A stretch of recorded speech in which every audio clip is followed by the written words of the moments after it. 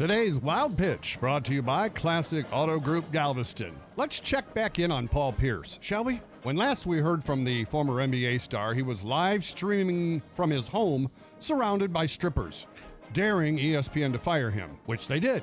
So what has he been doing since? Well, growing weed, lots of it. Pierce posted a video on Instagram standing in front of his massive marijuana grow house. Yo, just want to thank all my supporters. Want to thank my haters and everything. Look, but check it out. Bigger and better things coming, baby.